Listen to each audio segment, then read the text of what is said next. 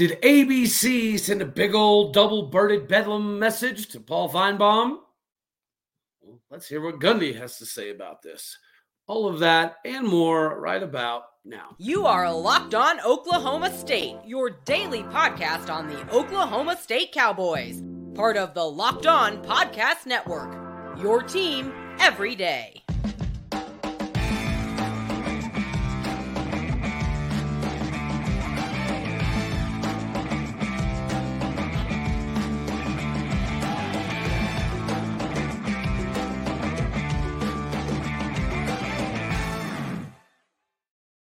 Howdy, y'all, and hello, all. Welcome back to Locked On Oklahoma State, your daily stop for all things Cowboy and Cowgirl related.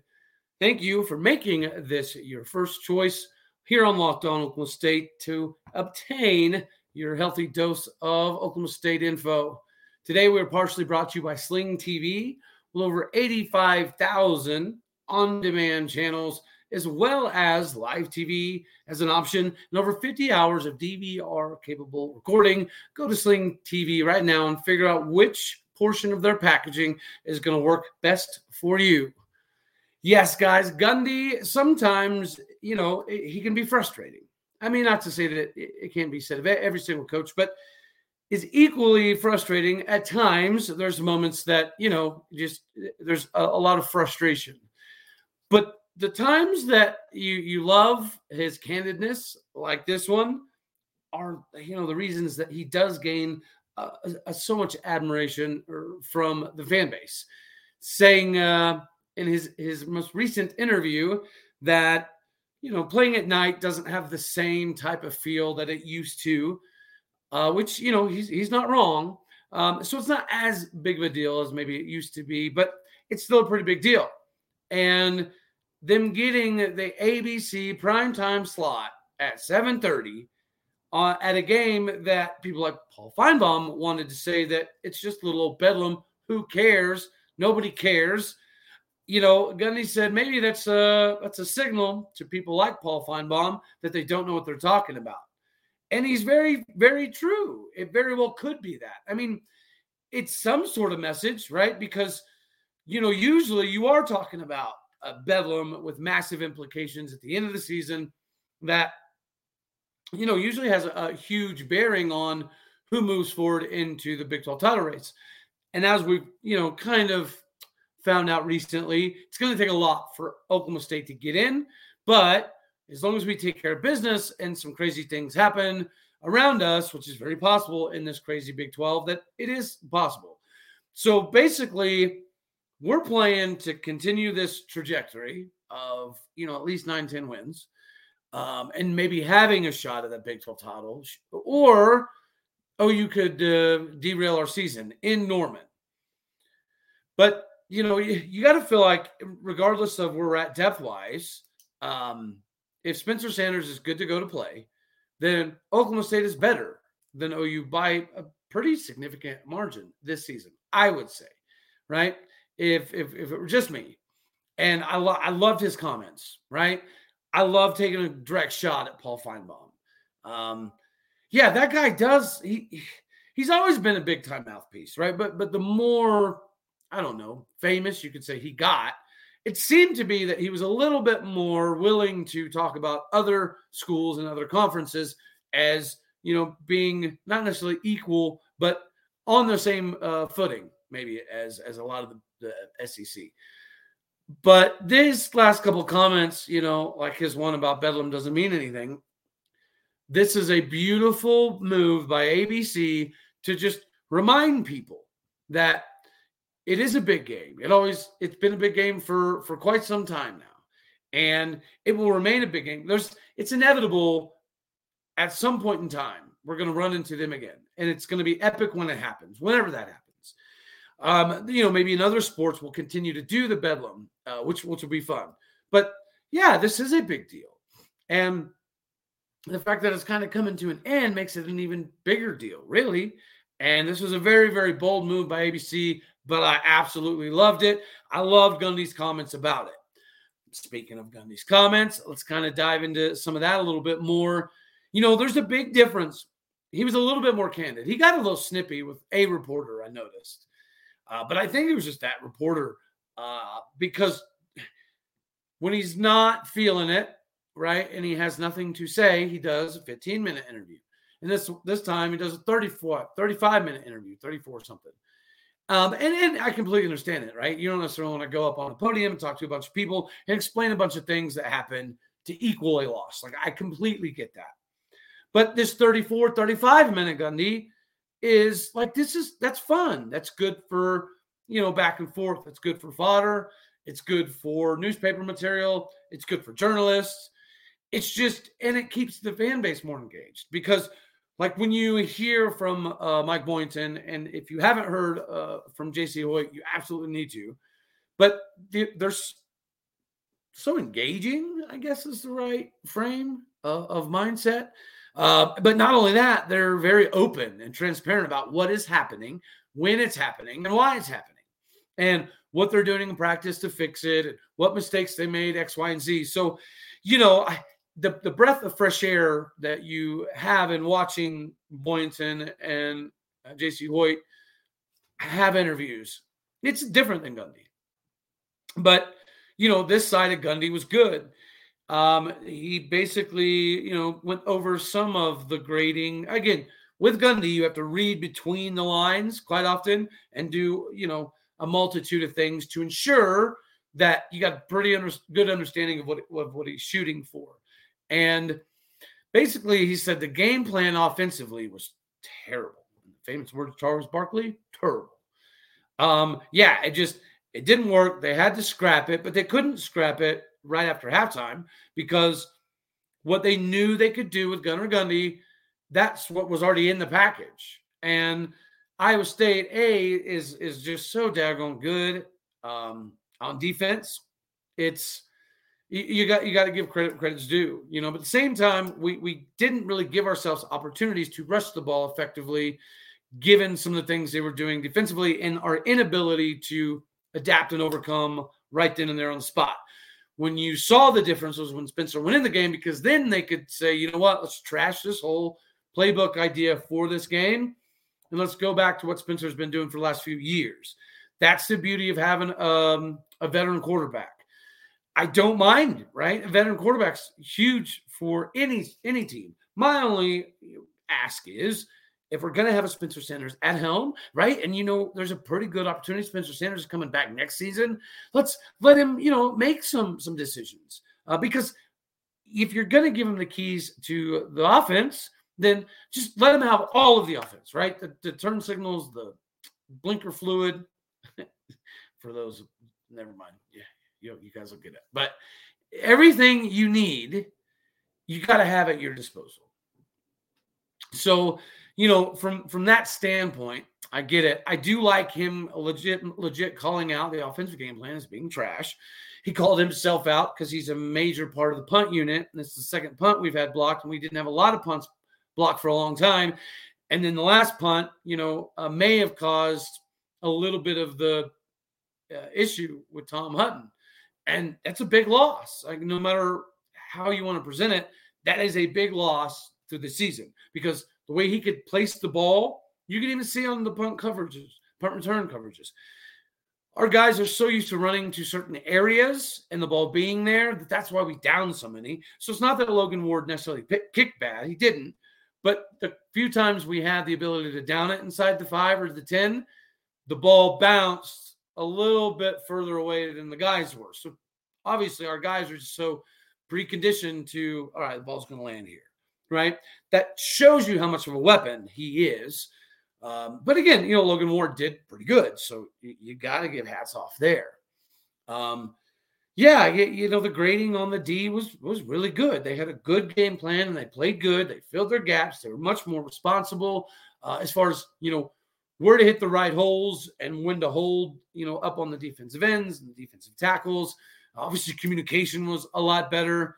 So, you wanted to see that step forward against the team that you thought maybe offensively was going to give you some opportunities to, weed through some of the growing pains. And I think that's exactly what happened. Guys, Gunnar Gundy did not play bad. Did he light the world on fire? No, he did not.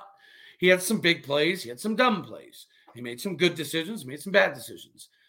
I don't think that, it's any reason to say that he cannot come in when need be and get the job done.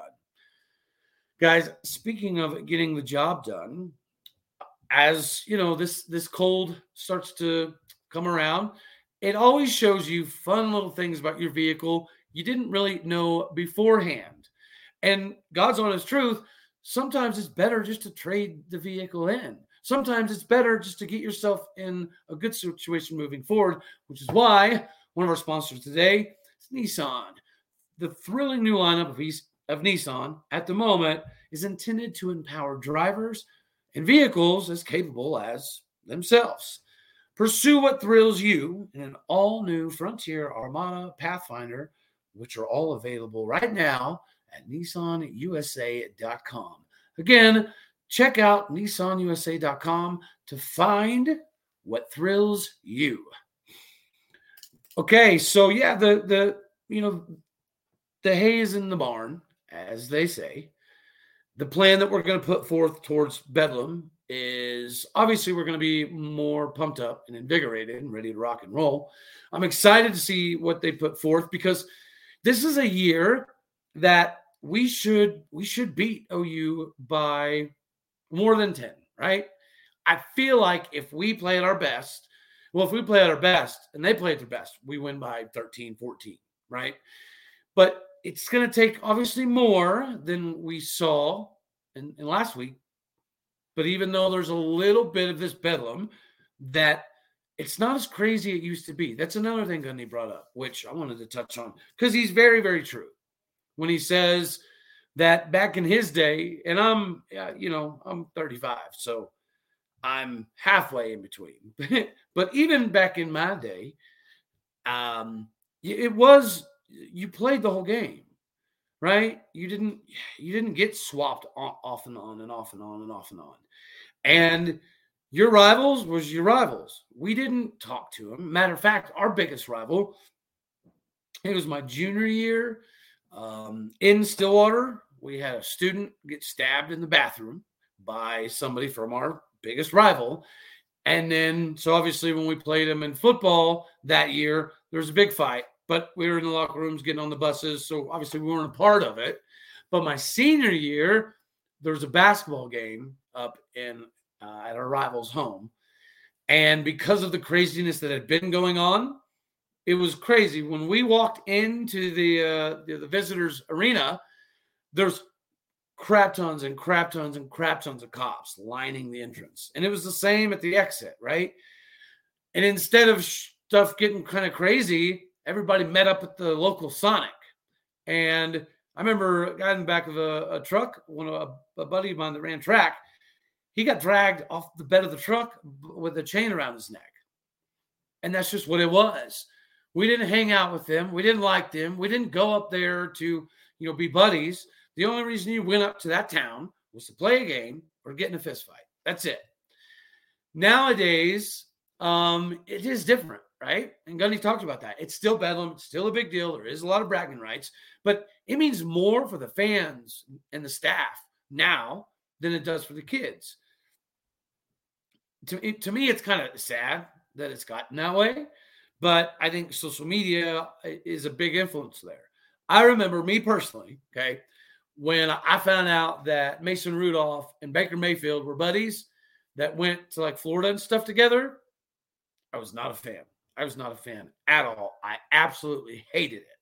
I could not stand that Mason Rudolph was hanging out with Baker Mayfield. But that was a sign of things to come, even back then, right? And I think I saw the tea leaves then. It's like, okay, this is going to become somewhat normal because, I don't know, it's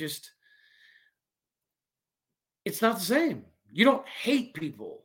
I hate's a strong word. Okay, you don't strongly dislike people so much that you'd rather punch them in the face than go out to eat with them. It's just a different age. But I do think that it is interesting that it is probably more about the fans and the staff, the ones that, because we have to go to work and have the back and forth with OU fans and vice versa. It's the same all the way around. But, these kids get along for the most part now. So before the game, after the game, they're going to be cool. There's going to be some animosity during the game. For the Okies, it's going to mean more, obviously. So maybe there will be a couple of 15-yarders by a couple of local fellows on both sides of the ball. And this is what it is. Gundy didn't really sound he was indifferent, it felt, as in whether he liked it or not. I don't think he would have been bringing it up if he didn't think that it wasn't at least, I don't know. It's not as intense as it used to be. And so it's got to have some sort of effect, because it just, I don't know, you cannot have this kind of rivalry and it be 100% all about the players. It's always been about the fans, just even more so now. And I thought that was a very interesting thing to bring up, that he's probably right. I loved his comments about Feinbaum. I thought he didn't go for grades, but basically the defense played pretty well, had a good game plan, executed the game plan, filled their gaps, filled their holes, didn't have a lot of missed assignments, just pretty squared away. Offensively, nothing was working. And it took until Spencer coming in before Gundy could say, oh my Atlanta, let's not do this stuff anymore. Let's just do what we know works and what we know has worked with Spencer over the last 3-4 years. And that's what they were able to do. And they decided to completely abandon the run, which, again, that I don't understand. Why not more traps and counters and, I don't know. The way we're using our offensive line and our running backs, it's not very cohesive. They're just, it's not working in conjunction together very well. So, it's been something we've been talking about getting addressed for a large portion of the season, yet we're still in the same spot. So I don't think we need to harp on the coaching changes that are very clearly needed. So we're not going to, necessarily spend a lot of time there. So before we skedaddle on out of here, I did want to hop over to some basketball news. If you didn't see, the Cowboys looked like a legitimate potential March running basketball team. What we did to a pretty good Oakland squad, right, who'd won back-to-back games at home against other Power 5 schools. They beat us last year. They're a good team, and we put a thumping on them, 91-62. Took them behind the woodshed and led for most of the game. Caleb Boone almost has a double-double. Musa Cisse does have a double-double with 11 and 10. Bryce Thompson, he did a lot of sneaky things. He hasn't really found his shot precisely like he's going to, or at least we hope he will. But he chips in big moments. There's a pass down court, the length of the court. It was an absolute dime. It was a dime level. Mason Rudolph, Spencer Sanders over your shoulder. It was a pretty move. And it's a heads up play for him to be able to make those kind of plays happen. But overall, Avery led with 18 points and 7 assists. He chipped in with a few rebounds as well. Bryce got a few rebounds. Tyreek Smith chipped in with 8 points and looked pretty good doing so. Guys, John Michael Wright might be that guy. He has 4 trays, chips in another 16 points. Asbury looked pretty good, right? He was able to knock down a few threes. Chris Harris had a few threes. It was just, all in all, it was a really good performance. Again, a lot of lobs, but the best part is how many lobs we missed, right? And the bench coming up, like Caleb Asbury's 13 points. I feel like that's a pretty good deal. Pretty big deal. To know that we're out, Woody, Newton, and other guys like Caleb Asbury stepped up when they needed to. We needed to kind of set an example that we're re-engaged. We understand. We let one drop that we shouldn't have. Mistakes, missing free throws. You only have to shoot 10 free throws. It's good to be 90%, right? That's a good stat to have. You'd rather that than anything else be happening. So the fast break points came up with 19 points off a fast break. We shot 54% from the field and 52% from three-point range. 52%. We haven't made over 10 threes. It's been only a couple times in the last decade. I know some time ago we did it to Oakland, ironically enough. But hitting that many threes, that's not a luck thing. That's putting extra time in the gym when it matters the most thing. So that was really good to see. The team, obviously, they worked well together. Tyreek Smith is kind of like, he's a good glue guy. Caleb Asbury is a good piece to have. John Michael Wright can manage the floor. Watching turnovers would be something moving forward. But, he can run the floor. He can manage the floor. We're still missing a lot of lobs while still getting a lot of lobs.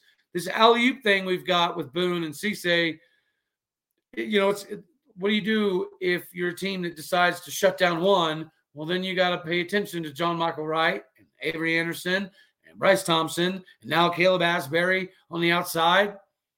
It's a beautiful, beautiful thing to see come down the pipeline. Again, working through the bigs, it's really fun to watch. Pretty cool to see. I think that the Lob Stilly thing will grow even more legs as the season progresses because, again, just like film study will indicate, they're going to know they missed some of those too. So that adds to the fast break points. It adds to how many opportunities you're having at the foul line. So it does nothing but equal positives. So I cannot wait for that to happen. Keep watching out. We play again Friday. We'll stay with it because, again, this has got to be a season that lives up to the hype. And I think the hype train has already kicked in, so there's nothing you can do about it. So let's just embrace it and make it happen. Before we hit women's basketball, I want everybody to make sure that you download the Upside app because with potential cashback earnings and retail purchase help, plus the gas in your tank being vitally important to your everyday travels, do yourself a favor. Get the Upside app right now. Get $5 or more back on your first $10 or more purchase. Again, download the Upside app with obviously Locked On being your code. Again, that is your ability to find the upside in everyday driving. Go to Upside right now and get yourself squared away. So here we are, women's basketball, comparable to men's basketball, looked absolutely amazing. What J.C. Hoyt has going here is magical. This is going to be a fun ride. I haven't been this excited. Lior Garzon comes off the bench and drops 14. And the beauty about having something like Lior is she's not the only scorer. Lexi chips in 13. Trinity Jackson chips in 13. We spread it around well. And we still haven't seen Alnada. It's kind of like, we haven't seen Bryce Thompson really get crazy. Lior Garzon is a shooter. So she can bridge the gap for us, kind of like John Michael Wright is. So there's a lot of similarities. The difference is the women's team's undefeated, and they're looking very salty in doing so. If you haven't checked out J.C. Hoyt, I implore you to do so. She ain't going nowhere. She's going to be a mainstay for quite some time. I really feel it. And I feel like basketball got things turned around. Football got things turned around. It's all trending in the right direction. This is all good news. Which is, it's good to get off this bad streak we were on. The state of Kansas, we deserve some get back in basketball. So be prepared. Build yourself inside the fog. We might be on a redemption tour with the round ball. Guys, I want to thank you again for stopping by for your Cowboy and Cowgirl news and making Locked On Oklahoma State your daily stop. Until tomorrow, I love you all. God bless. Go Pokes.